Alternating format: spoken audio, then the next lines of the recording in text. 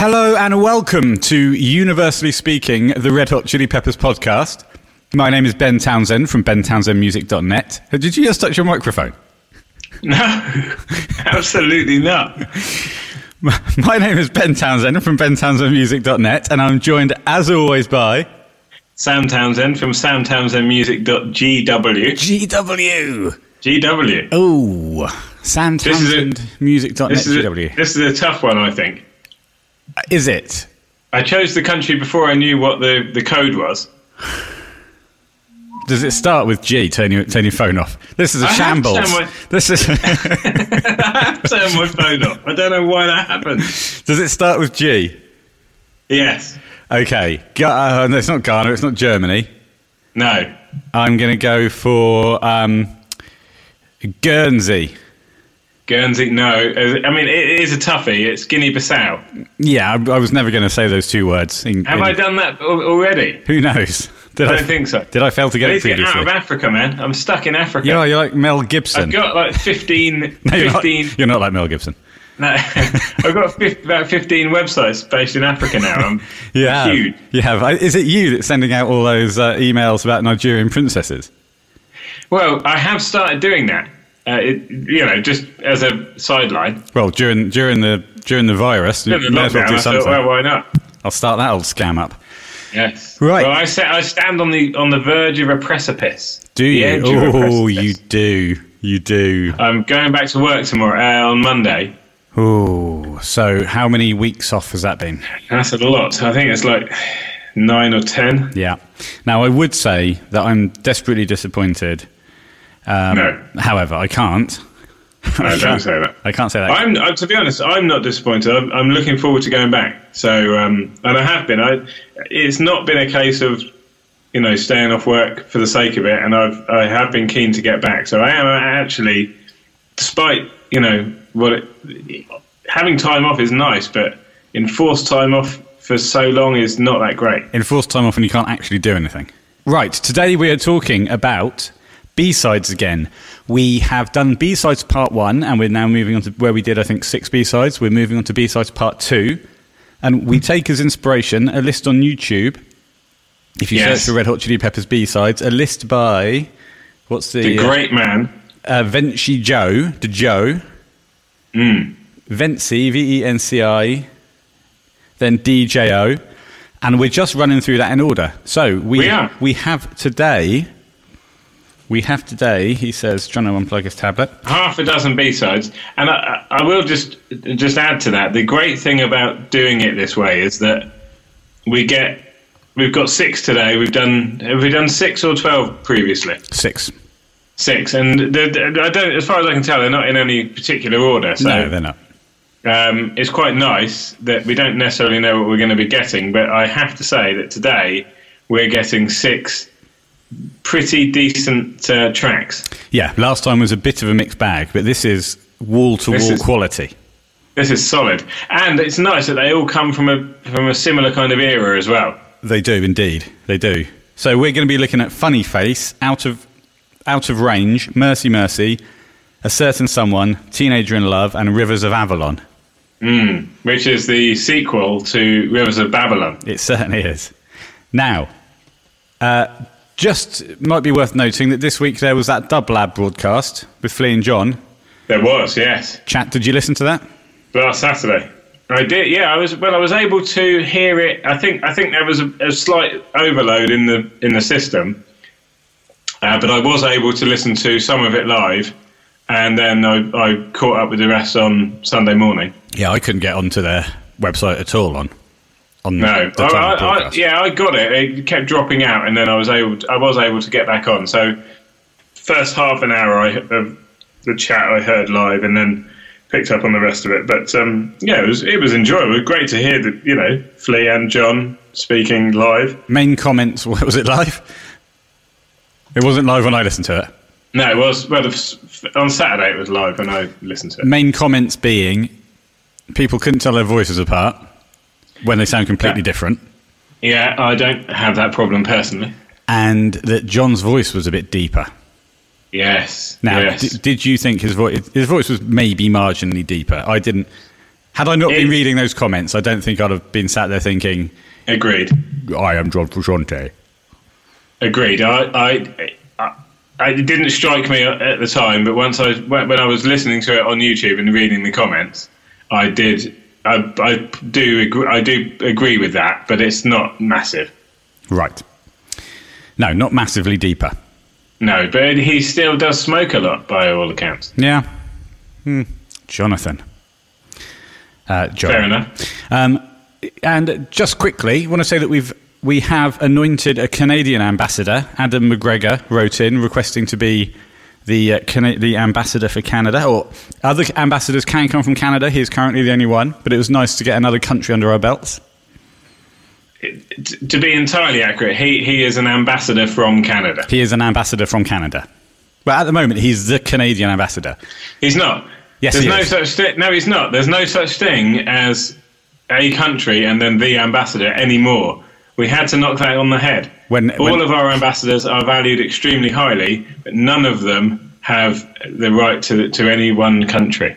Well, surely if you're the only ambassador in a certain country, until a second person applies, you are the ambassador, and then we demote you down to just being exactly. An this is what we don't want to be doing. We don't want to be demoting people. No, so we start on a flat level. A level playing field. Exactly. And I think flat level's better. Yeah, we start on a flat level. An interesting email came in from Andy Mason as well, who said that he found the podcast on his podcaster provider of choice. Those, my words, not his. And was then very surprised to find out that he lives in the same. We live in a small town. He lives 10 minutes down the road from us. Yeah, incredible. So that's genuinely a small world. Yeah, well, I think that's just wonderful, really. Now, I just heard you crack open what are you drinking today?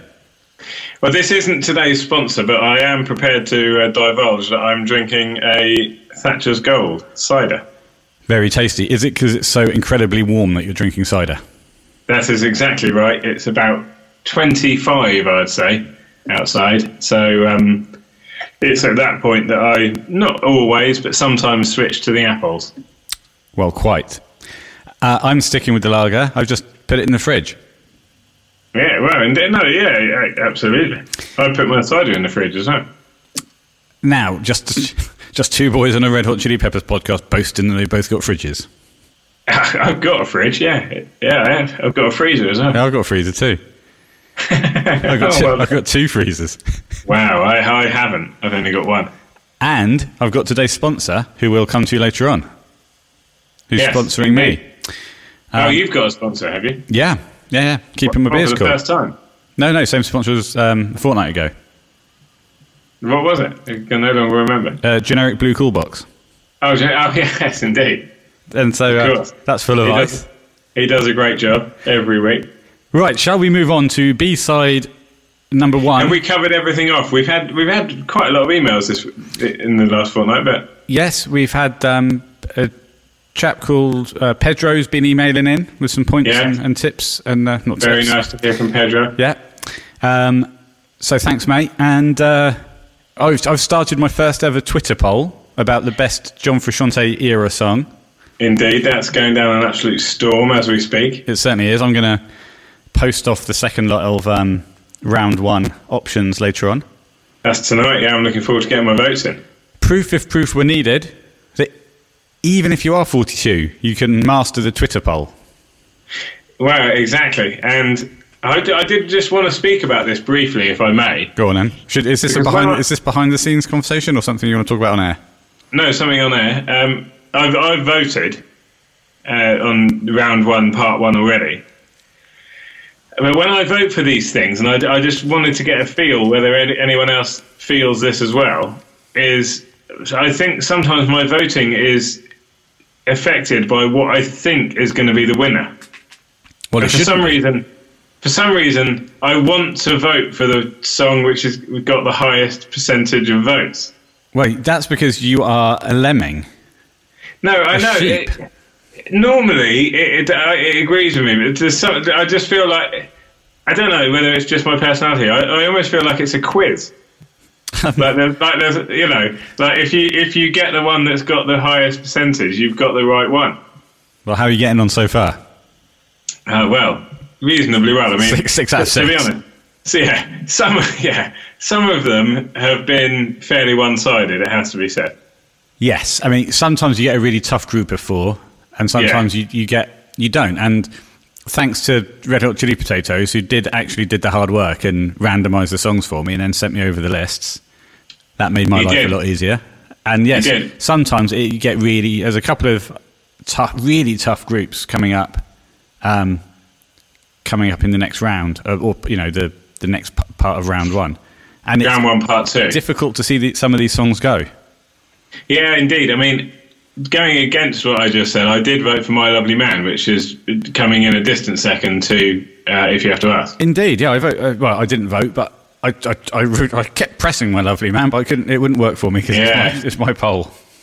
But I know that If You Have to Ask is extremely popular for good reason. But we both love My Lovely Man, don't we? We do love My Lovely Man. We love it. Anyway, let's move on.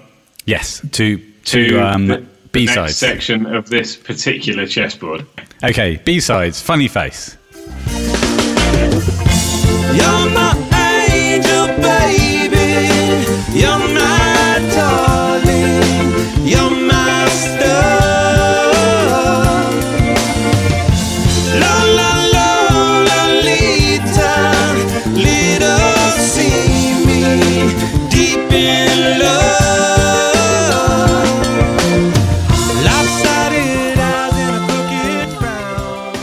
Right then, we come out of Funny Face. Funny Face. I had that extremely loud, and I found that thoroughly enjoyable. Samuel, it's a great song, actually. Really is a great song. I think before we go into any of this, we need to say A side or B side. Why are these B sides?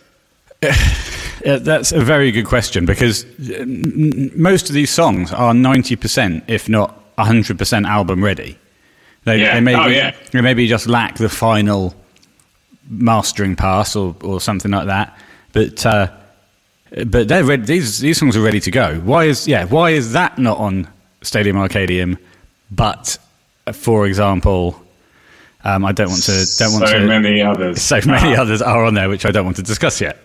Yes, I think Stadium Arcadium is particularly open for scrutiny here. Yes, and scrutinise it we shall.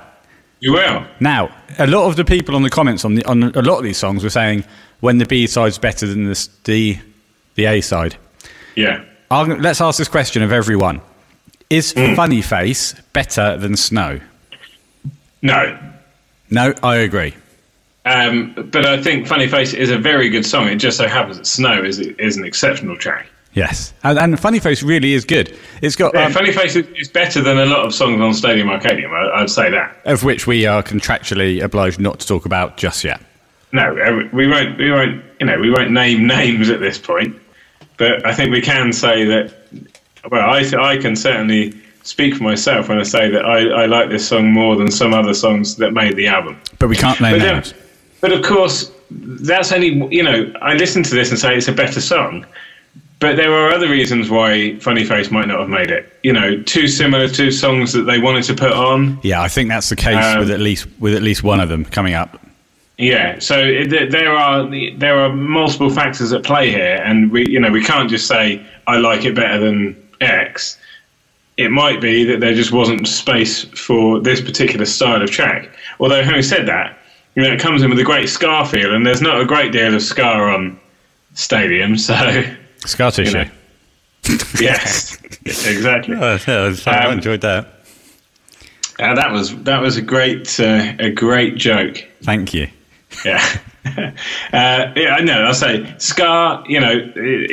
It's a ska song. They've done it before with B-sides. They don't seem to we had it with Joe, didn't we? We had it with Joe last time. Yeah, and they don't. But it's right up my alley. This is right up my alley. Really? Yeah. Interesting. I love the rock organ, the kind of rock organ, Hammond organ sound that they have across this song and across quite a few of the songs we're going to be talking about together. On the intro, on the intro, which is the verse turnaround, you get those kind of single chord stabs. Yeah, it's great. Oh, that's lovely. I would just like to point out that chocolate oranges are available from Rollinsons. Yeah, after the sort of first rotation of the first chorus, John brings in his second guitar. Yeah, and it's a more sort of clean and pure secondary sound, and it's lovely. It changes throughout, doesn't it? That second layer, it sort of builds into something a bit heavier. Well, it does, and that first dropping guitar line there, that kind of clean dropping guitar line, it's nice because the first time it drops down 4 notes, if you like. Each one's a little pattern, but the second time it goes down, down, down, then up the octave for the final one, leading nicely into the next part of the song. So yeah, it's just nice songwriting. It is, yeah, and it's lovely. It not only is it great songwriting, but it sounds nice. It does sound nice. I'll give you that. You know, that sounds simplistic, but sometimes when that second guitar comes in, it just lights something up in my brain which says, "I like that." And that's what I'm after sometimes. So I like that. You like that a lot. I like that a lot. So you have that nice piece into the chorus. You go from that clean dropping guitar into that Mooga Fuga, because it's a stadium track, isn't it? And it's the effect that's used on Danny specifically, but across quite a lot of stadium. Yeah, I think although this song does have a slightly different sound to a lot of the songs on Stadium, there are, without a shadow of a doubt, some serious Stadium sort of signature sounds here, and that's definitely one of them. Give me 2 seconds. I'm just going to reach for my Stadium notes from a few weeks back. Oh, okay. Phil. Oh, yes. Well, I mean, the Red Hot Chili Peppers, of course, are a band which formed in the 1980s, and from there they were able to form a decent following. How did you get on after their first couple of albums? I think I held my own. Did you? Yeah, I went into a. Why? What did you do that for on the podcast? Yeah, I think people will almost unanimously write in support for the quality Phil. Please do, yeah. Please email in and let us know. Yeah, the Mooga Fuga Murph. Oh, yeah, God, the Mugarutha. Yes. Cool. So still coming back to me. And we should say that hopefully we'll get some tennis soon, and then we'll be able to reconvene with Rusks and Tennis. Oh, absolutely. We did have... we've had a couple of correspondents about the Rusks and Tennis podcast, so... I think it's going to be big. Well, I watched Boris Becker winning Wimbledon in 1985 on YouTube a few days ago. That's perfect fodder, and I was eating a rusk. Perfect fodder for the Rusks and Tennis podcast. Well, I bought in a load of rusks. Yeah. I had one. We had a barbecue earlier. I popped one on, and I'll be honest with you, it was a delight in a bun with a bit of ketchup. Look, rusks are delicious. Now let's draw a line under the rusk chat. Barbecued or otherwise. Yeah, indeed. I've never barbecued a rusk. So going into the second chorus, you don't have that. It misses that section, that clean guitar section. It goes straight into the... It goes... Yeah, it misses You're the Reason Why section and goes straight into the... It Must Have Been Your Love. Swan sounds great on that chorus. He really digs into some of those it musts. Yeah, he does. He gives it that kind of sort of reverberation. Yeah. The old back of the throat. Yeah, and it is nice. It's nice, but I actually, during my note-taking lessons, I think I've written that I would have preferred another verse there. Have you had lessons on note-taking? Well, I've only taken notes on 2 songs. Oh, right. So the lessons aren't going very well. Yeah, well, at the moment, they've sort of said to me, take notes on 1/3 of the source material. Yeah, and you'll move on to doing all of them, presumably. I think sometimes the reason songs don't get picked is because they maybe have just more of an unconventional structure. Yeah, I think that's probably right, and I think I've gone on record as saying not necessarily here, but some songs with the Chili's in particular, sometimes the chorus just isn't there. Like, what's it called? That one that we did last week. Fuck. Yeah. But I don't necessarily think that's the case here. What are your thoughts on... Yeah, exactly. Although that did make the album. What are your thoughts on the vocal interplay with the trumpet solo? Oh, well, it's the Flumpet versus the Swan. I've put down, it's really cute. The Swan sounds really cute. He sounds so good. Across this song, he sounds great, but I especially like the playful nature of that bit. Yeah, I like it, but as someone who has sort of got a history of listening to ska music, I actually would have preferred to hear just the trumpet on its own there. As someone who doesn't have a history of listening to ska music, I like the Swan getting involved. No, I like it as well. Sounds like you don't. No, I do, but I just because there isn't. It's not a long trumpet section, is it? So no. I just feel like it could have been left alone to be, just a little trumpet interlude. But I don't dislike what the Swan did. I don't want to come across as if that's the case. Well, there is a very small part of that section where right at the end the Swan stops and Flea does a little trumpet run. I know. Out of that section, it's very nice. It's very nice. Imagine if the trumpet had been left alone to do that all the way through the section. That's what I'm saying. Well, even before we get to the trumpet bit, there's another section, the You're My Angel section, which has a lovely sweeping arpeggio guitar. And it's just another layer, John bringing in another layer. And then I love rock organ. And the second half of that section, You're My Angel. Organ, exactly. The organ comes in and it builds in volume as it's being played, so it gets quite loud towards the end. I use the organ a lot when I record. You do, yes. You are you keep your organ under your bed, don't you? Yes. Oh, that's a keyboard with a organ effect. You can't fit a proper organ under your bed. You can't. It's too big.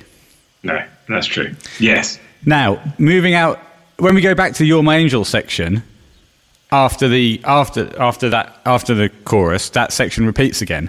And of course they build, and you get John singing an octave up there. Yeah. And what I like about this is last time Chad was playing the hi-hat, and this time he really opens the song up by starting to play the ride cymbal, and he's playing it like double time or something, like ding, ding, ding, ding, ding, ding. Very interesting. And on that point, let's go to our man in the northeast and see what Jack Johnson's got to say about the drums of the song. JJ he's not. There's not a great deal here because it is a fairly straightforward song in terms of the drums, but he does say that he basically plays the same thing, and then at 3:12 he opens up to, I don't know what he says here. He just says, "I'm sorry, Jack. I've only just received this email." But you can read, can't you? I can read. Suffice to say, he basically says that he loves John's guitar work on this song, and the drums are pretty straightforward. I'll just try and do a better job on the next one. That was an absolute disgrace. Now, that was an abomination. I'm going to make up to Jack. I'm going to mention his YouTube channel because that was awful. Oh, Jack's a multi-hyphenate, as we've said before. He's a drum ambassador for this podcast, but he is a comedian, stand-up, musician, rapper, all sorts of things. He's a triple threat. Or at least a triple threat, maybe even a quadruple or a 5 times threat. Man. A tetrapack threat. I can't believe I've just done such a bad job on reading his email. I know. Now, if you search on... There's a couple of Jack Foxes on YouTube. Oh, yeah, it goes under the name Jack Fox when he's as an artist. So search YouTube Jack Fox, but if you specifically search Jack Fox, Drive a Car with Your Eyes Closed, that's one of his tunes, and that will definitely put him top of the search. And Drive a Car with Your Eyes Closed is a belter of a track. It is a belter. So, go and check that out. And just want to say, before we started recording, we were talking about another podcast that we both listened to that was being hosted by stand-ins this week, and you criticised the presenter for not being able to read an email properly. Well, I didn't read out loud there. I was trying to summarise what you said whilst also continuing to record the podcast. Well, he failed miserably. We saw what happened. But basically, there's not a great deal to say about the drums in Funny Face. That's what I think Jack was getting at. And I hope he'll forgive me. We're moving on. Now into the last section, the lopsided eyes and a crooked frown section. So another section, yes. John's coming in with the high R's and the high backing vocals. And Flea is playing a very busy high bass line there. So Flea's evolving the song. And then we're into the guitar solo, the outro solo. What do you think of the outro solo? Well, I have to say that here I've written. Are you having trouble reading it? I mean, I'm all over the place here. I'm sorry, boys and girls. Right. Come on, man. Bear with me. I can only bear with you for so long. Here we go. So here I've written possibly a little ill-fitting. Ooh. But actually, when I listened to it then, I didn't think that at all. Hang on. You just burnt John. I know. But I'm not sure. I thought that the other night, but now I like it. And then I put it, then it fills out and settles in. Well done for managing to read that in the end. Yes. I find it to be quite like a scar tissue-y guitar solo from Slain. Yeah, it sounds a lot like the second one, I think, of the three solos he plays at Slain has that kind of descending feel to it at times. Yeah, and then when he cracks those notes as well. Yeah, it's interesting because you get the main guitar, but then in the right ear comes in another guitar playing different stuff, and then it disappears again. Yeah, which I mean that second guitar as well is pure Stadium. Yeah, but the main solo, I do like it. I actually do like it, and I think it's despite what you just said. Despite what I felt the first time I listened to it. When I listened to it just a moment ago, I thoroughly enjoyed it. It's big, and maybe that's why I was taken aback by it because it seemed bigger than the song. Well, indeed, yeah, it's an interesting one. It is a bit of a juxtaposition against the rest of the song, but I think it's a juxtaposition that works. Yeah, I do generally. I think it does, and the more you listen to it, the more it fits. It possibly a little jarring. That's all I would say, but I do like it. Fair comment. I do like it. Did you notice the literary reference in the lyrics? No. I did. Yes, Lolita. Yeah. Lolita, 1955 novel, Russian-American author Vladimir Nabokov, in which a middle-aged literature professor under the pseudonym Humbert becomes obsessed with a 12-year-old girl named Lolita. Sounds a bit I've not read it, but it sounds a bit unsavoury. Yeah, I wasn't going to touch on it myself, but you brought it up. I'm not going to say anything else about that particular topic. Okay, fair enough. We can't. We've already been contacted by Kevin Spacey's lawyers, so the last thing we want is to hear from Vladimir Vladimir Nabokov. Yeah, again. Yeah. Okay. Well, thoroughly enjoyed Funny Face. Shall we move on to Out of Range? Oh yes, but I just would like to say, is it about chocolate oranges? B-side on By the Way, A-side on Stadium Arcadium. That's what I felt. Okay. So it wouldn't have made By the Way, but it should have made Stadium. Okay, fair enough. Yeah. I could die for you. You're very quick. Quick as an ox. Quick exotic elixir. Sharp as an eel. Well done. Eric the Eel. Okay, let's move on to Out of Range. Okay.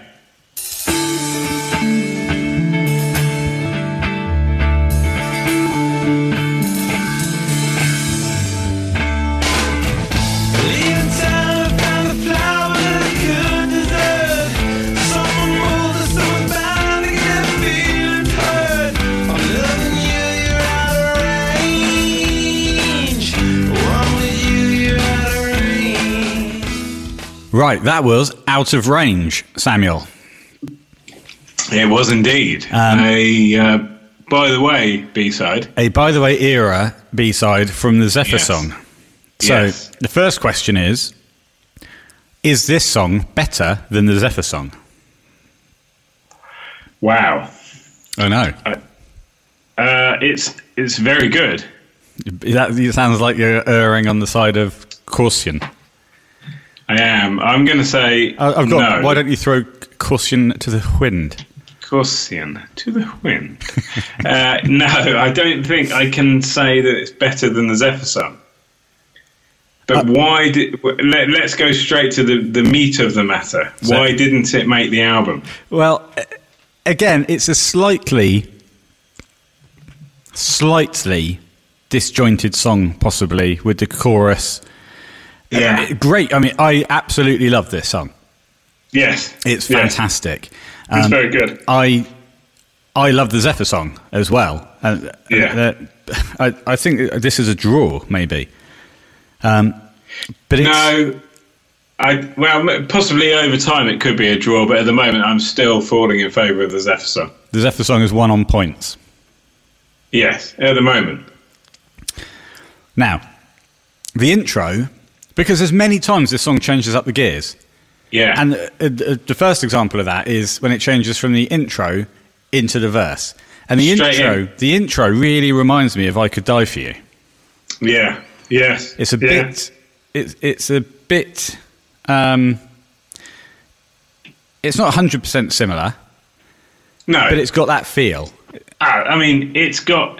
There's no doubt. You know, this is a by the way era song, and it's got all of those undertones running through it. There's no mistaking that. So that could be one point in its against it, is that it is reminiscent to me of. That intro is reminiscent to the intro of I Could Die For You. Yeah, but I mean, once it kicks in, it's not, because when it kicks in, the myth is really coming in with some solid drumming there, and it really picks up the energy immediately, doesn't it? Yeah, exactly that. I mean, I've written here lovely double snare filling and guitar, and so the double snare. The single snare, then the double snare, hit me in the face. But as Jack Johnson says, it's a very similar groove to Did I Let You Know? Right. Or Fine With You. Right. And actually, I hadn't put two and two together in terms of that. No, until I listened to it just then. And it actually is. So, you know, there's no surprise, but he's right on point there, as always. Oh, okay. Yeah, well, quite. So I thought you were going to say a bit more then. No. Now, you're right. This is very, by the way, verse 2. John comes in with the classic octave backing singing. I put the classic sound of the time. And then it goes into that great, I call it the boom boom section. You know, like boom boom. Yeah. And it really puts me. I don't know why that section really puts me in mind of the 1990s. But is that what you mean by sort of the unusual structure? Yeah, I think it is. Then it moves into something which is a little bit different from what's come before it. But there's nothing wrong with that. No, it's just it's an unusual way in, I put, and then after that, it sounds good, and it leads back into the song well. Now, I think if they'd been able to lead into that section a bit more naturally, maybe they would have been onto something. But they get out of it fantastically well and back into the song. But going into it, as you say, the boom booms are a little bit jarring, I'd say. Now, but as the song goes on, you get more used to them, and actually sometimes it's quite nice to hear those things come in. And then we go into verse 3 and 4, where the bass is really, really noticeable in the mix, and Flea is playing some cracking stuff. It's really high up in the mix. Yes, he is. And this is the thing about this song. Flea's sounding fantastic. John is doing everything he can on guitar and vocally. I mean, some of the backing vocals on this song, they're classic, by the way, but they are superb. And it's as far as I can tell, it's a great part from The Swan as well. It is a brilliant song. It really is. It is a great song. Does it make it? There is a point where I've made a note of here where the Swan pronounces the word swollen or swollen. So, hang on. He pronounces the word swollen. Swollen. But he says, yeah, I've gone again. I'm a mess of a man. What's wrong with me today? I can't remember what my point was. You've had some beer with a barbecue beforehand. I have. You had a barbecue and you drank some beer. That's what's happened. Now, maybe against the song being on an album is the fact that when you get into the third and fourth verse and John starts doing the backing singing, it is reminiscent of road tripping. Road tripping. Yes. Yeah. Only briefly, but it is. Yes. Well, I guess what we're dealing with here is a band who are operating within certain parameters. There are going to be times, aren't there, when one song sounds similar to another. Yeah, there's only a finite number of notes and a finite number of note combinations within the musical spectrum. Yeah, exactly. But what I say is, it sounds bloody great. And if there's I let that go. I'm self-plagiarism. I know you've had a problem with it in the past. I've not got a problem with it. No. What, when I do it or when the Chili's do it? When anyone does it. Fair enough. Because everyone's going to have their own style, aren't they? Their own sound. And the Chili's have got more sounds than most bands. But yeah, that's very sometimes true. You're going to write a song that sounds a bit like another song you've done because you are the same people. And so you make it the B-side. You make it a B-side. Yeah, you make it the B-side. Going into the musical, organ and drums. Then the bass comes in. Great bass I've put during the musical breakdown. Oh, yeah, it is. It's essentially a bass solo with some kind of mariachi flumpet over the top of it. And John comes in with 3 notes. Oh. Which it's a very kind of dosed guitar tone that he's got there. Yeah. And actually he has a dosed guitar tone in the choruses as well when he's playing little fills at the end of the lines. Yes. Yeah, it's a great musical talk section. About a minimal guitar contribution to that particular section. 3 notes. It's tiny. It's a lovely sound. And that rock organ, the trumpet, the minimal input from the guitar, which is perfect. Yeah, and then you're getting Chad. Really, you are getting Chad shining through during that section as well, and he's doing the same beat. But as Jack Johnson says, he's opening and closing the hi-hat. Right. Okay. Which gives it that sort of new dimension. So everything is going on with the myth at that point, then. Yeah, exactly. That's something I picked up on, and something that Jack's pointed out as well. So. And Jack says, not only is he doing all that, but he's got all 4 limbs going at that point. Yeah, and when you're going with the hi hat, the bass drum, and the hands, the only thing you can do is put a stick on your head. Yeah, well, he's probably got a maraca tied to his head. Yeah, because it's a bit mariachi that trumpet. Yeah, that wouldn't surprise me actually. Now, after that, of course it would. Yes, after that section, we've got a bridging section into the chorus, where the Swan's saying, "I know it hurts when it's taken away." And he sounds fantastic. And on the second half of that section, before we go back into the boom boom choruses, there's a brilliant bit of bass from Flea, which is unlike anything else that's played in the song. Yeah. When the Swan's saying, "Today with you or without you, okay." It's so inventive. Such an inventive bass part. Oh, it's lovely. Yeah, I mean, it's hard to say why this didn't make it. Well, and we haven't even got to the best bit yet, because I love the fact that it's the finish of the song is 4 choruses. Yeah, and John, for the first time in the song, goes into my favourite John sound, which is that kind of mid-range R that he does. Yeah. That is classic for Sean. But then he does those R's and then he does the woos. Yeah. But then he hits it straight back in. I love that noise. Oh, well, they're deep. They are mid-range, but they're for a backing. Especially for a John backing, they're quite deep, aren't they? I'd say they're mid-range. Yeah, they are mid. Yeah, they are. Shall we compromise on mid-range to deep? Well, no, I'm happy to admit they're mid-range. Okay. It's not, but that's it's not a point of it's not a bone of contention. Folded very quickly there. Had to.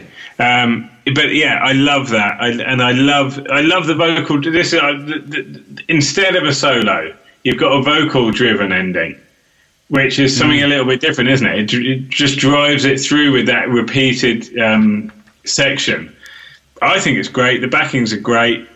through at the end I've written sums it up, doesn't it? What did you write at the end? Through. Ah, right. Short for Frusciante. Yeah, it's shorthand. That sums it up. Okay, and with that fantastic summation, through, we shall move on to Mercy Mercy. We'll move through to Mercy Mercy. Very good. Wowzers. Terrible.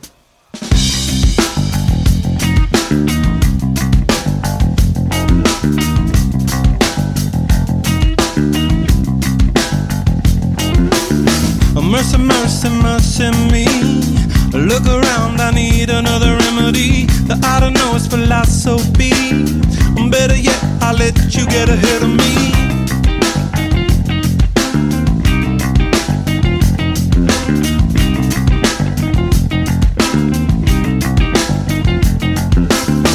Mercy, mercy, mercy me. Come around. Okay, before we talk about Mercy Mercy, Sam, do you want to tell us who today's show sponsor is? Yes, indeed. This episode of Universally Speaking is brought to you by Wingtip. Wingtip Lager. Hang on, did the internet just freeze then? What did you just It's go... the Wingtip Brewery, I should say. Yes. And this is the Captain Pilsner. It's a very nice drop. I'll just have a sample of it right now. Please do. That's quite exquisite. It's brewed and canned in the New Forest, and it was purchased for me as a gift from the local store in Everton and Lymore, who, during these difficult times, are providing everyone in the local area with exactly what they need. Lovely. And I must say that I can't imagine what anyone else would need apart from a nice can of Wingtip, the Captain's Pilsner. From the post office, Everton Lymore Post Office. That's right. Brilliant. Is it brewed and canned in the New Forest? I thought it was in West Sussex. That's right. Wonderfully smooth sponsorship there. Yep. That's not the way to get Wingtop on board. They're on board. Right, now, into Mercy Mercy. First thing to say, the count-in, 1, 2, 3, 4, sounded like the Rain Dance Maggie count. I know it's the same person doing the counting, but it was very reminiscent of the Rain Dance Maggie counting. Yes. Because the way Chad does it is he plays the hi-hat as well as counting in. He does it on Rain Dance Maggie. He does it on the beginning of Give It Away, the album version, as the previous track finishes, and then Give It Away starts. Yeah. Great, lovely counting. Yes, indeed. I mean, what a funky little number this one is. It certainly is. Now, the question is, it's a B-side to Tell Me Baby. Is it better than Tell Me Baby? Yes. Indeed, I agree with you. But I think that's only because Tell Me Baby is quite so poor. Yeah. Yes. Yeah, well done. That's exactly why. And this one is much better. Yeah, this one is not quite so poor. It's got a classic Chili sound in the verses. It's got a big bass line, and it's got those guitar stabs, like single note stabs, very similar to something like Purple Stain or other Red Hot Chili Pepper songs. Well, what I love about this song is the interplay between the three instrumental players, and then the Swan comes in and just sort of comes over the top with his vocal. And it at first I was kind of like, just let me listen to the instrumental, because it sounds so funky, and that groove is undeniable. But actually, the Swan's doing a great job, and what he does so well actually here is he moves with the groove, and he increases his word count inexorably, and he makes some great rhymes, which normally we take the piss out of, but I think he does a good job here. I too have written down that when he moves into the kind of more rappy parts, he does have the rhymes are really great. And I think that also has a kind of I Could Die For You vibe as well, where you're moving from one part of the song, which is a bit more melodic, into then a rap section.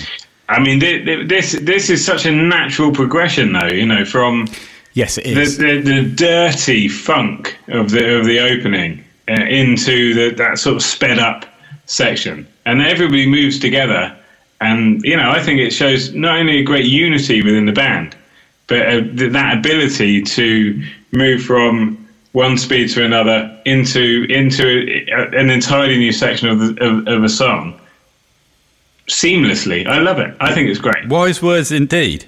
And I wouldn't go that far. Yeah, on that I've section, just about managed to peak it off. What does that mean? What does peak it off mean? I don't know.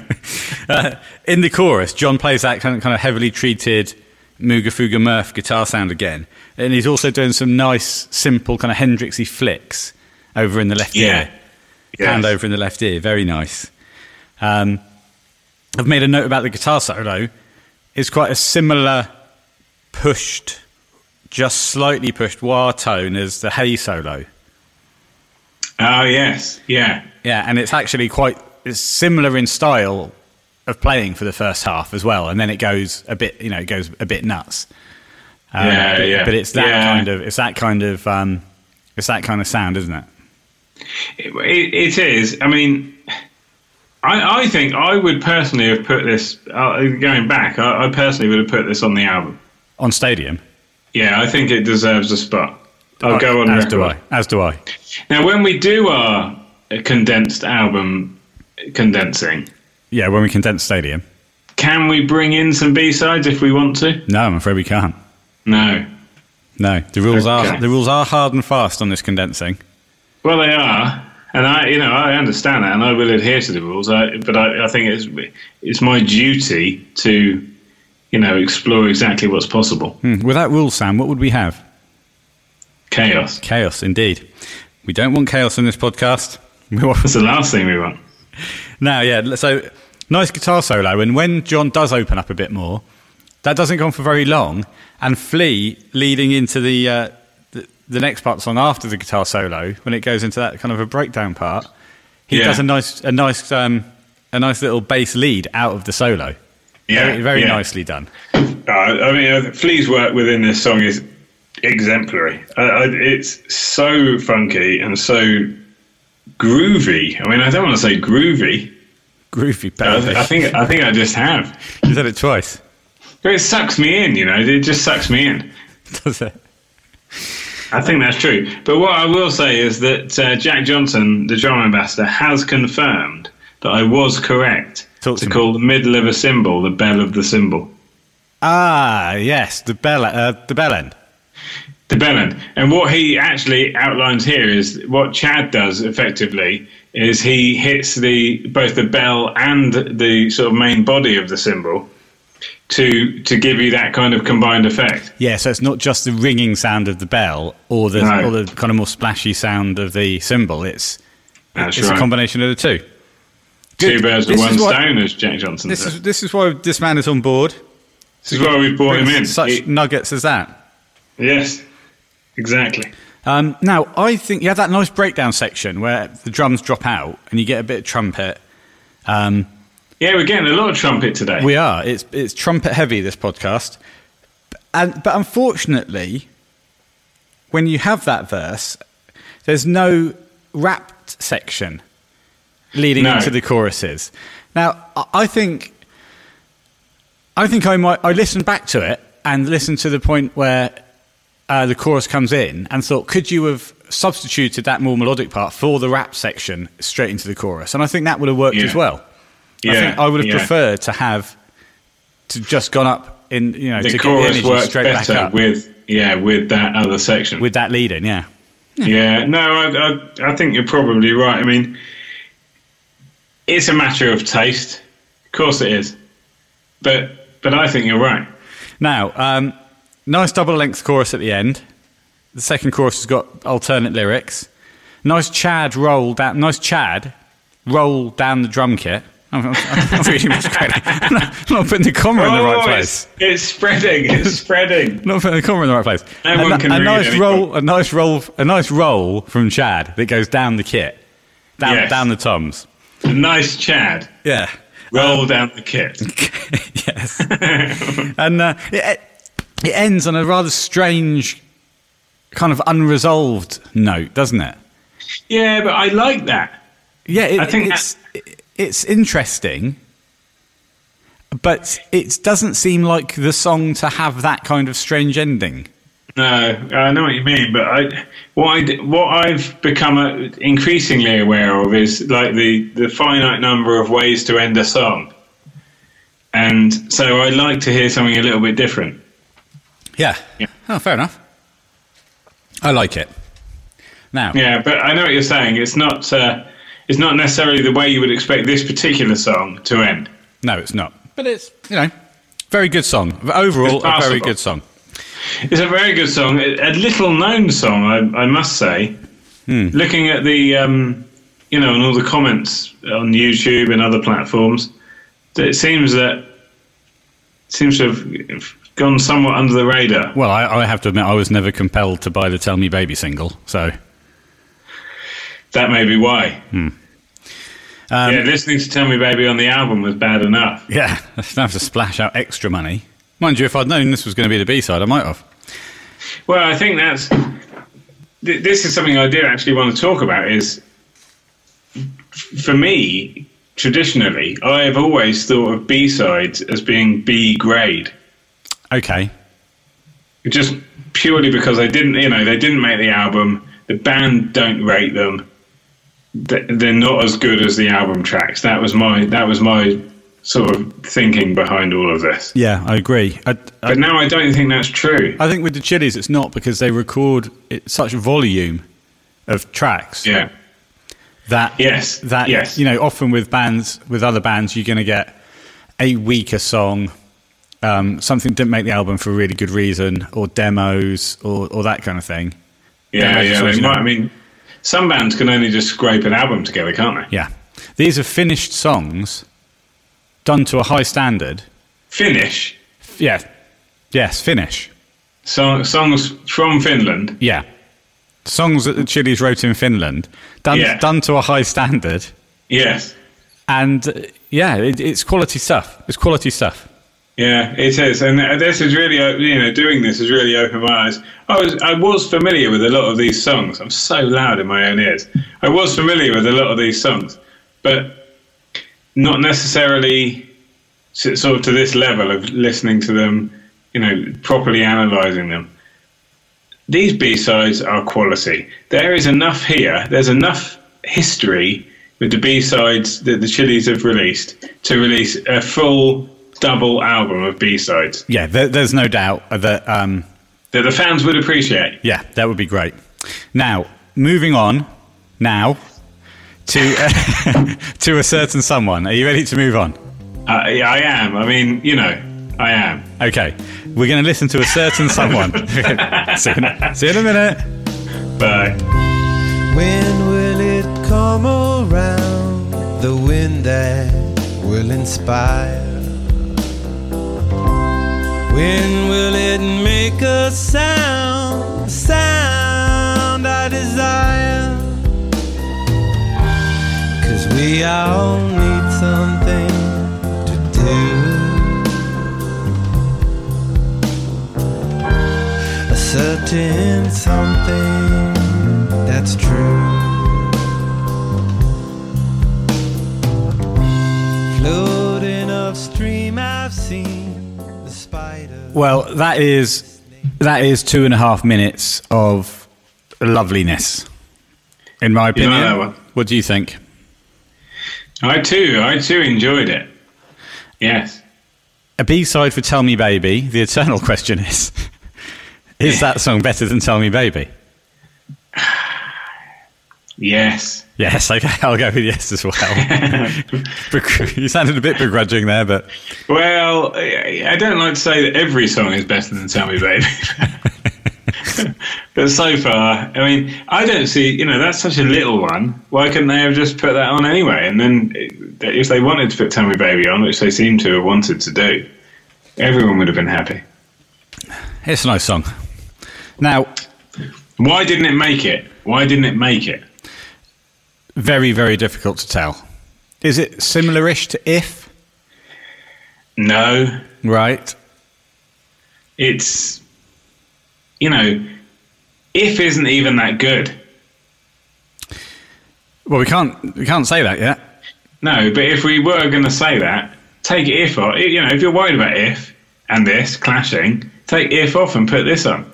This, to me, has got a lot... If you continue to talk about if, I'm going to have to mute you. Yeah, fine. If... no, there's nothing to do with the song. If... Yeah. If you do X, Y, and Z, then you'll be a man, my son. Yeah, exactly. But this song, to me, has a lot more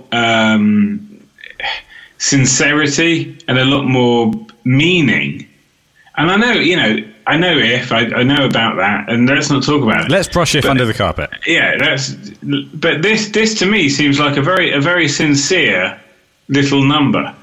I think it's from everyone. I mean, we do talk about the Swan a lot, and we praise him sometimes, and we are slightly critical of him sometimes. But this is a lovely vocal performance from the Swan. Yeah, it's so intimate, and the whole song sounds very intimate, and it's just great work from the Swan. I had goosebumps. I have a slight problem with this song, but the first two verses and the last verse, I get goosebumps. They're absolutely beautiful. I think, I agree with you. It's very short, but yet it packs a punch. It's got a lovely electric piano playing along. Like at the beginning, there isn't any guitar. It's just a really nice descending bass line with the with the electric piano playing, and you do have the guitar playing those faded in notes. Yes, sound like a bit like a trumpet or a horn of some description. Oh, I thought you were going to say horse. No, no, less like a horse. More like a horn. More like a horn. Just really beautiful stuff, and also you have the synthesizer strings in there as well. Just kind of, they're mixed. Actually, the synth strings are mixed a little bit loud for my taste. Yeah, I think you're right. Said that I love this song and I pick it to bits. But well, no, I think I would agree with you. Actually, those strings are a bit high, and you know the Swan is very prominent in the mix. Yeah. But that's not unusual. Of songs like this. You know, look at a song like Porcelain. Absolutely, it's very high. Absolutely, yeah. And also, we know the Swan has a penchant for singing very close to the microphone as well. So quite often he is tight in on the mic. His recording technique isn't traditional per se. No, I don't know if you watch Funky Monks how he's recording.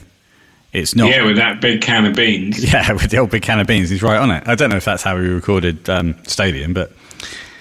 Well, during one of the recordings, his mic fell off, and he told Zygmunt about it. Yes. What? Zygmunt. Oh yes, on the documentary. Yeah. He also gets up at 12:01, from what I've heard. He does, and then Rick rolls up at around 1:01. Yeah, and a bit later. Another time. Yeah, another time. And then 12:02. That's what made it so unusual. He got up at 12:01, and Rick arrived at 12:02. Rick must have been waiting. Yeah. He literally walks out of his bedroom door at 12:01, and Rick is there. Rick. How long have you been here, Rick? Since 9:01. Yeah. Good grief. I just am not so keen on the middle section of this song.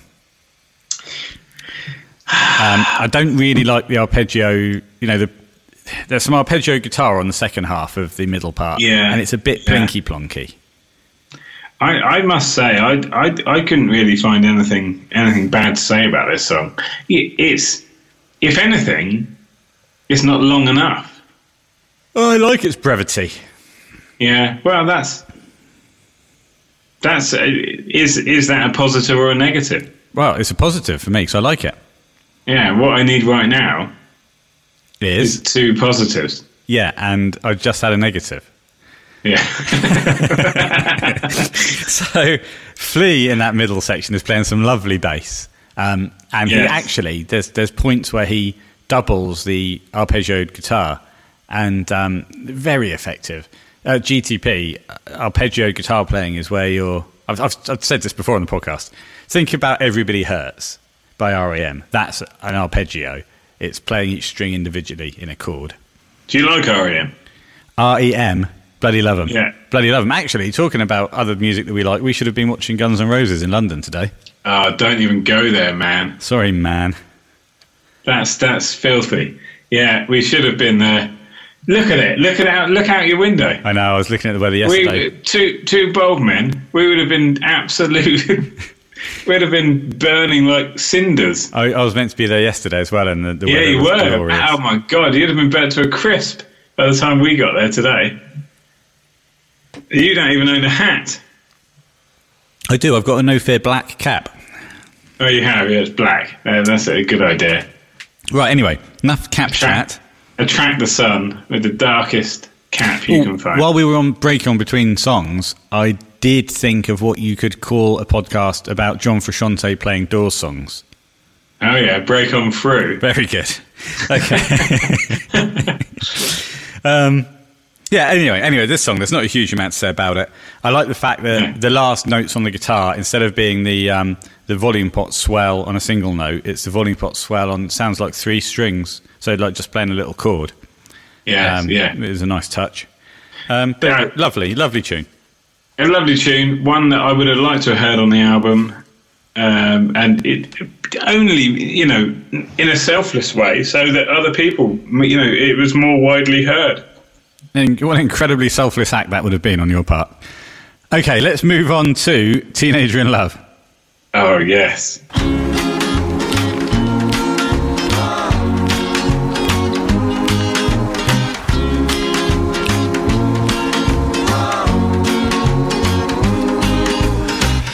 Each time we have a quarrel, it almost breaks my heart, 'cause I'm so afraid that we will have to part.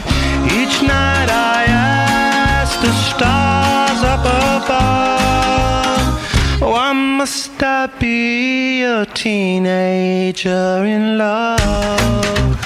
One day I feel so happy, next day I feel... Okay then, Teenager in Love. Teenager in Love, originally recorded by Dion and the Belmonts.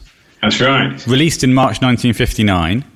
And in May 1959, there were 3 versions of this song in the British Top 20 at the same time. What? So Dion and the Belmonts was the original? Dion and the Belmonts apparently recorded it first, but there's also a version in 59 recorded by Marty Wilde, who's Kim Wilde's dad. Christ. And a version that was in the top 20 at the same time recorded by Craig Douglas, who was born in Newport on the Isle of Wight. They were all jumping on the bandwagon. They were all jumping on the Teenager in Love bandwagon, and I sense that you're very, very keen on this one. I am keen as mustard. Why? Why? I heard this song for the first time and I was in a place called New Zealand. Okay, let's hear this then. Go on. And I'm sure you'll agree, it's unlike anything I'd heard the Chili's do up to that point. I'll agree. It struck a chord with me, I'm not going to lie. Did it? You could have lied. I could have, but on this occasion I chose not to. So whereabouts in NZ were you at the time? Do you remember? Why did you hear this at that particular time? I don't know. I don't. I just don't know. It's just it's that moment in time. Maybe I'd heard it before. Maybe I hadn't. Okay, but it's just undermined the entire point of the story. No, I can't clarify that I had. But it's at that moment. I think I was in Christchurch or somewhere. We went to a lot of places in New Zealand, most of which I can't remember the names of. But this song, I heard it and I loved it. And I've not necessarily ever been a big fan of this kind of music or this particular moment in time, the 50s. Surprised it was so late in the 50s. Yes, actually, it surprised me when I looked it up. Yeah. Because it's for me, this sound epitomises the 50s. Yeah, it's that very doo-woppy sound, yeah. Yeah, you're quite right. I was surprised it was that late as well. Okay, so you like this. Do you like the performances? Yes. I love the performance of everyone. I think the Swan sounds wonderful. I love the slight effect on the Swan's voice to give it that slightly authentic feel. Yep. Yeah. John. I mean, we all know that John's backing vocals take a lot from this period anyway. Yeah. Yes. Absolutely. So to hear him doing it, in a straight, just a song from the time is great.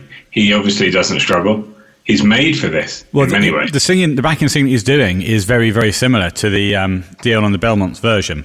Yeah, the tempo is pretty much the same. Backing singing is very similar. The drums are very similar. The lead vox are very similar, and the bass is very similar.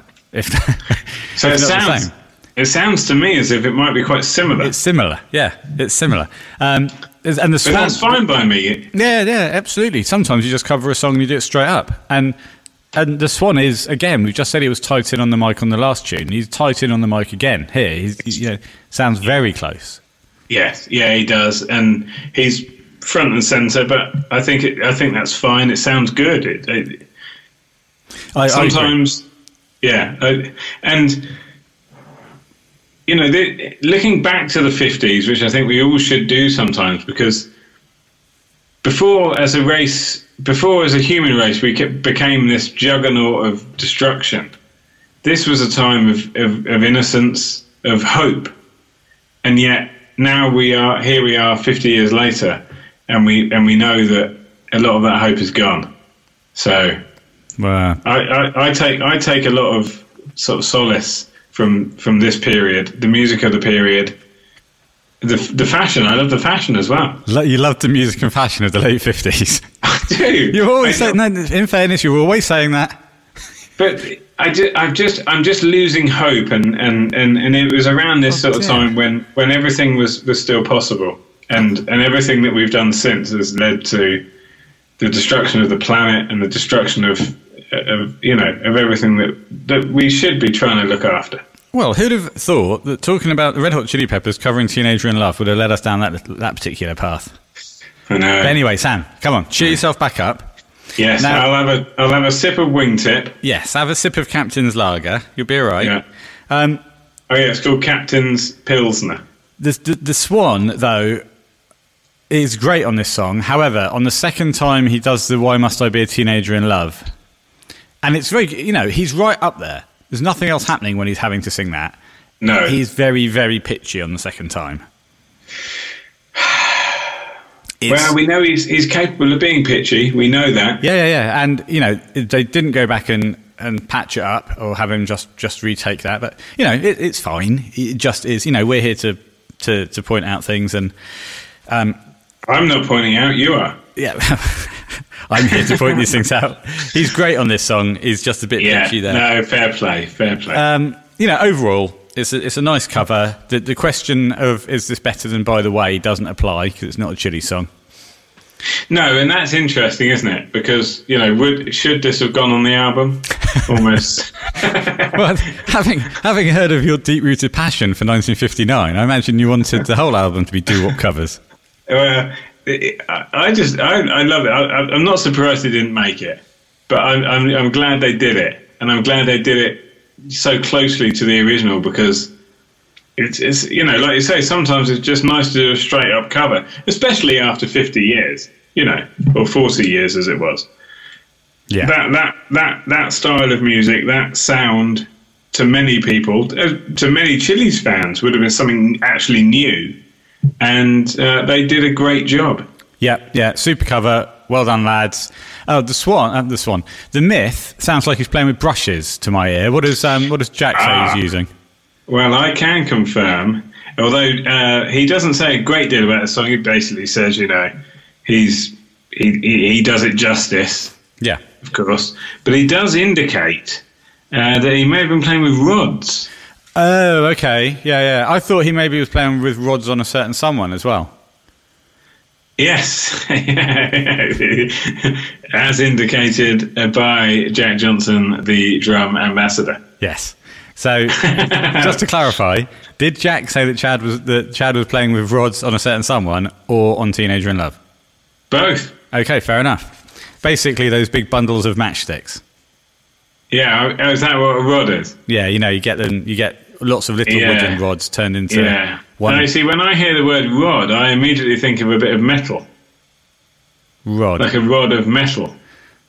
Well, fair enough, but I think in this context, which doesn't make sense in the drumming context, because a rod of metal would be much louder than a stick and a brush. You're quite right, and heavier, and it goes straight through your skins. Anyway, that was Rod Chat, and we will move on to Rivers of Avalon now, shall we? Yes.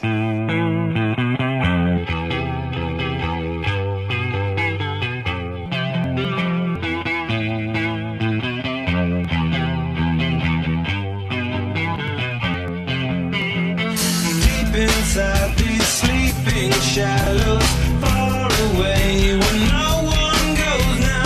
Take my place in golden space of TV star that no one knows now.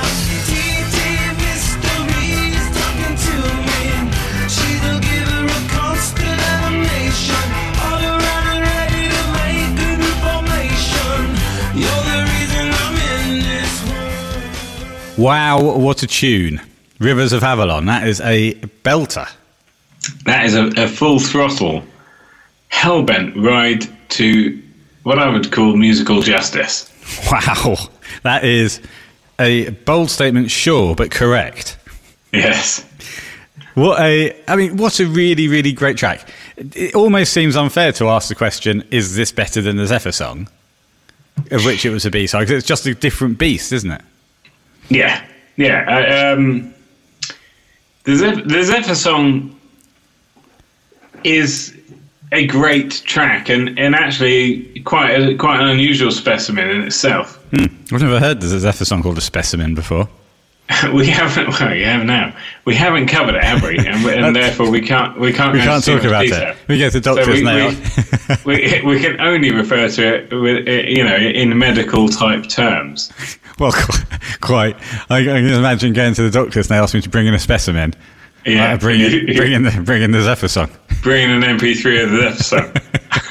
Have a listen to this, Doc. Is this what you were after? No, I was after a sample of your urine. Yes, exactly. Right. I'm sorry. Hang on. Right. Just this is... But would this even fit on By the Way? It doesn't sound like a By the Way... Oh, come on, buddy. It sounds like This Is the Place too at times. Yes. Yeah, no. I mean, notwithstanding the fact that it sounds like This Is the Place, which may well be why it got left off the album. Yes. Just as a whole thing. Okay. For me, the reasons it this might be a bit rudimental, but for me, it's too shit. It sounds like another song. There's too many songs of that nature, i.e., ballad or power track. They're the reasons. Hang on. A, what does rudimental mean? B, yes, it does sound like another song in parts, but am I to take it from that you're not very keen on this song?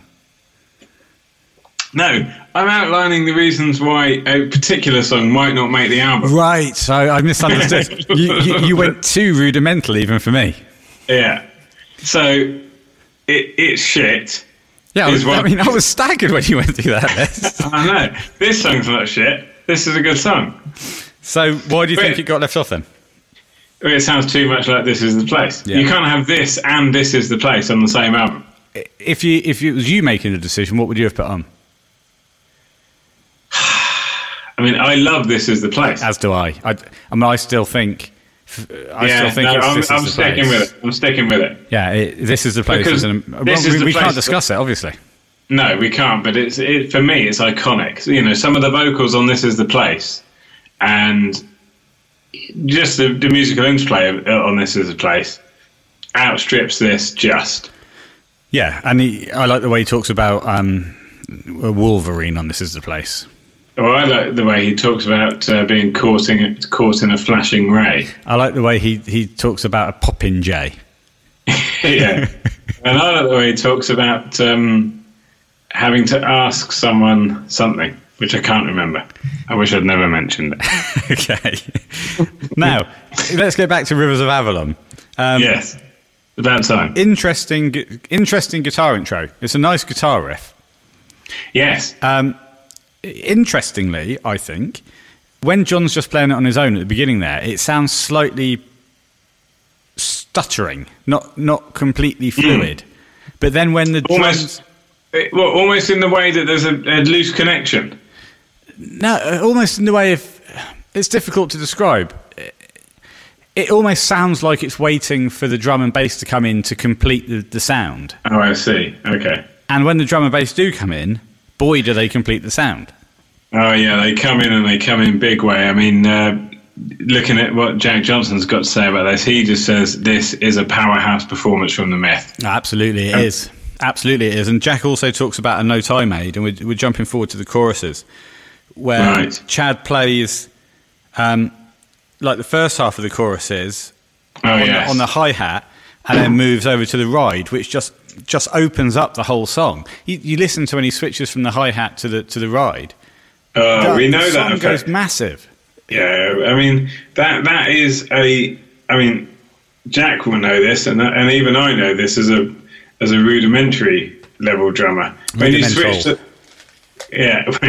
when you switch to the hi-hat, it not only opens the song up, but as a drummer, it makes you feel free.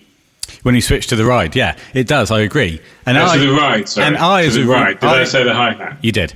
But I meant the ride. I completely agree as a rudimentary drummer myself, because I do play all the drums on my own tracks, bentownsendmusic.net/original songs. And I play all the drums on my own tracks at soundtownsendmusic.vw. Or GW. Yeah. Where was it? Guinea-Bissau. Guinea-Bissau. Right, okay. Yeah, but it sounds absolutely great. And you know, it does, yes. I think what's nice about that is... And then, no, please go ahead. I've got to say this. Chocolate oranges are available at Rawlins. Fantastic. But are they damaged? They've got superficial damage. Yours isn't damaged. They're all damaged. Yours. They're all damaged, Len. No, once you throw in Frusciante's backing vocals, hang on, I'm sorry. Does he just pay for Jill's? Am I right in thinking he pays? He pays for the receptionists. Susan's? Yeah, he pays for Susan's. Does he? I thought he paid for Jill's. Okay. Well, no, he of course hilariously makes love to Jill in the dark. Gets chocolate mousse all over himself. Yes. Do you know you've got some mousse on you? Yeah, he applies a prophylactic. Keeps them. Sam, do you mind if I talk during this? Keeps the wolf from the door. Keeps the wolf from the door. Anyway, we're just quoting Alan Partridge now. Yeah. Okay. Yeah, we're talking about John's backing vocals. What do you make of the pedestrianisation of Norwich City Centre?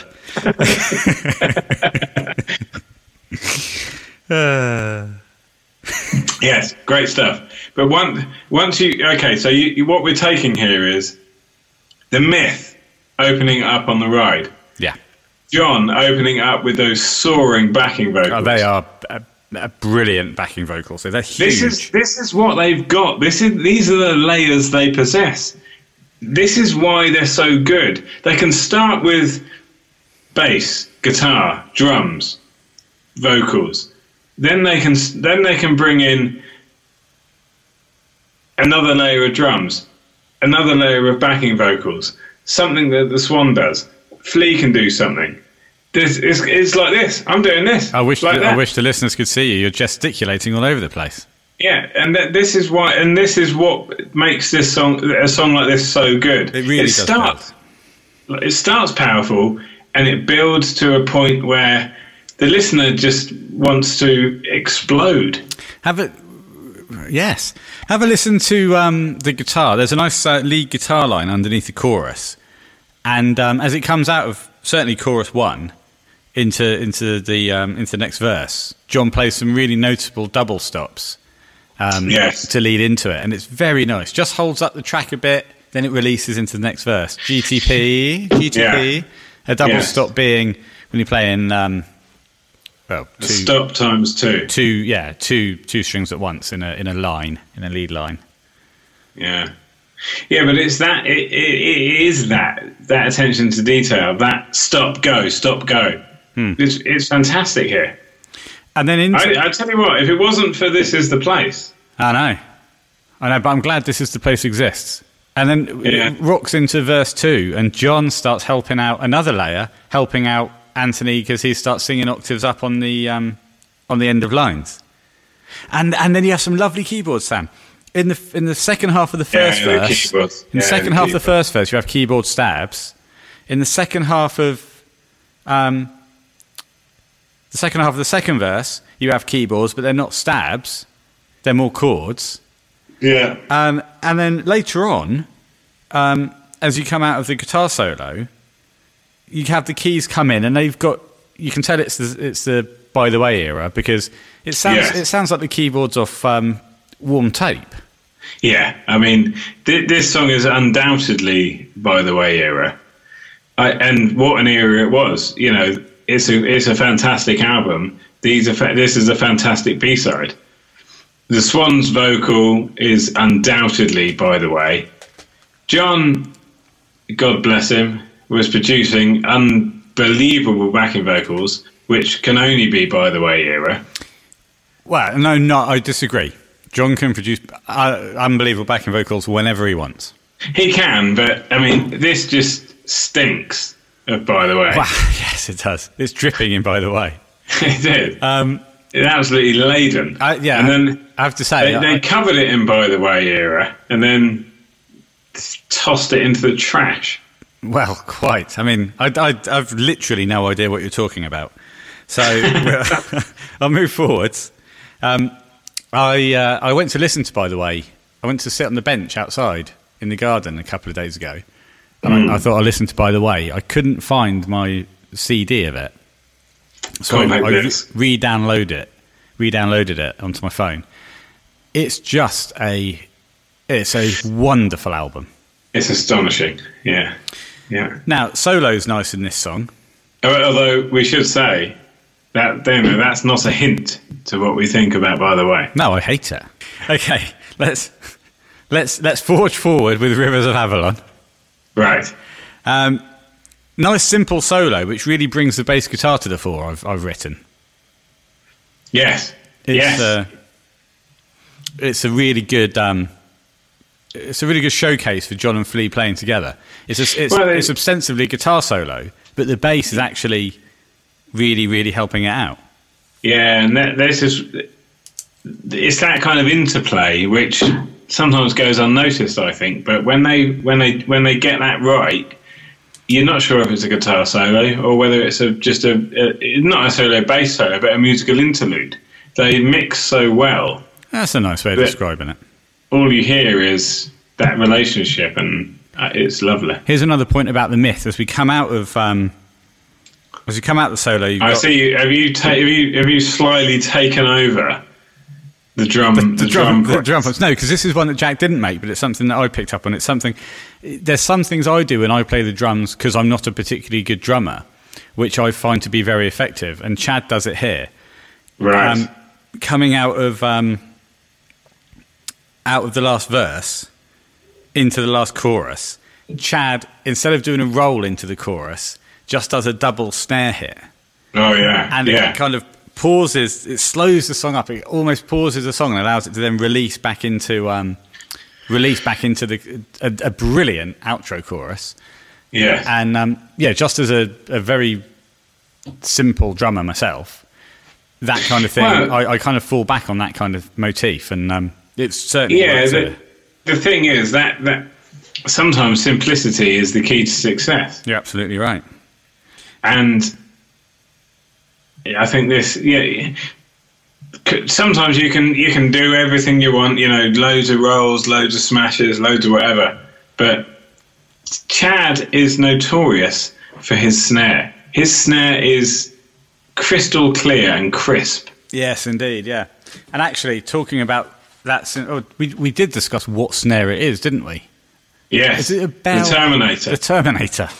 Terminator. No, yeah, I'll do my young Arnold impression. Okay. So this is him in the early days. Hang on, I have to do it off mic. I'm the Terminator. Okay, got it. I'm the Terminator. No, that's not very good. No, was that supposed to be Arnold Schwarzenegger? Yes, a young Arnold. I'm the Terminator. Terminator. No, I can't do it today. It's normally better than that. Okay, I'll do one. Go on then. I'm the Terminator. No, Terminator. No. Let's move past this. We've done Arnold before. It never goes well. It's been a while. It has been a while. But I'd just like to say, give me your clothes, your boots, and your motorcycle. That's lovely. Hang on. If we are doing this, then let's do it. Which we are. Yes. I need your clothes, your boots, and your motorcycle. Not better than my last one. Last time we did an Arnold Schwarzenegger impression, I did something very strange. You did. That was quite nice. Yeah. Is there any other? What's another iconic line? I know now why you cry. That's more like Werner Herzog. Oh, yeah. Well, I would like to give it a go. I'm not as familiar. What film is this for? Oh, Terminator. Before he goes into the metal at the end, molten metal. Oh, of course, yes. Oh, well, I'll do it. I mean, I haven't studied it, but I will do it. I know now why you cry. Interesting. That's a different take on it. Yeah, I wasn't happy with it, but I hope send me a message. I don't think you're going to want to get messages about that particular impression. No, ignore that. That particular chessboard. Right. Coming out of... you're not going to do it? You're not doing it? Not doing what? I know now why you cry. I did it. Oh, you did it already? Hang on. I know now why you cry. You should see his face when he does that. It's brilliant. Okay. Now, did you notice on Rivers of Avalon, in the last chorus, John doesn't come in with the backing singing. The first half of there's two choruses at the end. Yes. And on the first half of the first one, he doesn't do the backing singing. He then, because it builds and builds and builds. For the first last chorus, there's no backing singing. Then in comes the original backing singing.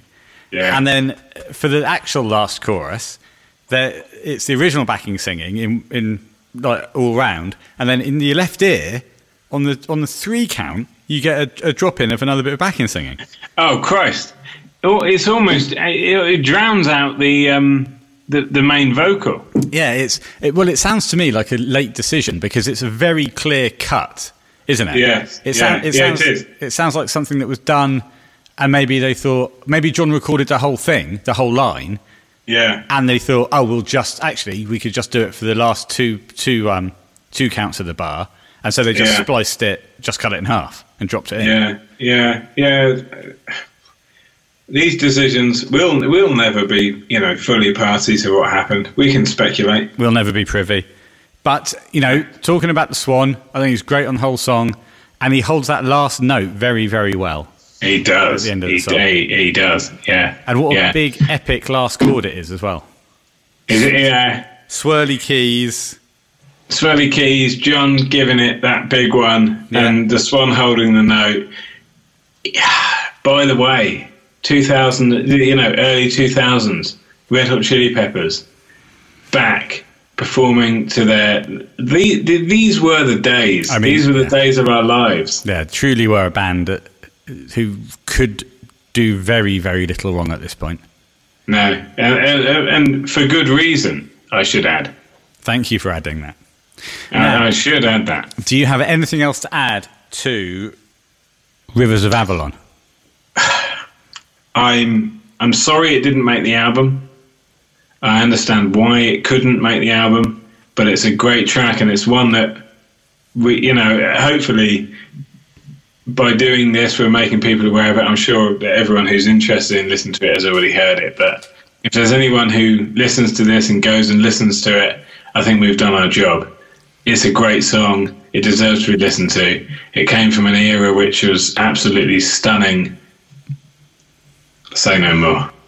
In fact, I do want to say thank you to Jonathan Macker, or Matcha, Jonathan, I'm sorry, not entirely sure how to pronounce your surname, who... You never are. Never are. Who emailed in, who is from Michigan, in fact, and born and raised in Michigan, and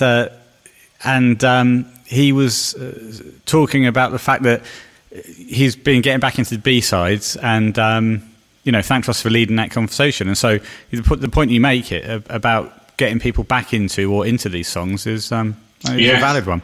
He also sent some lovely information about Trenery Toast, which you talked about on the in your Michigan facts. Yes, exactly. It's nice to hear that. Although he wasn't necessarily convinced that Trenery Toast was the inspiration for the Cinnamon lyric. Well, you mentioned Finland earlier, and of course Jonathan's half Finnish. Yes. So, Goodness, it all comes full circle, which is probably a good place to finish this episode, given that we've gone full circle so cleverly. We have, and it's been wonderful. It's been a very, very hot day here in the UK. 25 degrees that's my own personal reading. Okay. Could be more. Should we quickly do the handles?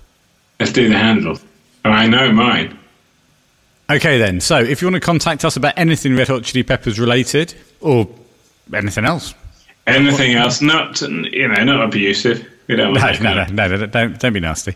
If you want to send us your MP3s of your Arnold Schwarzenegger impressions, please do. Oh, that would be nice. Yes, we would like the lines...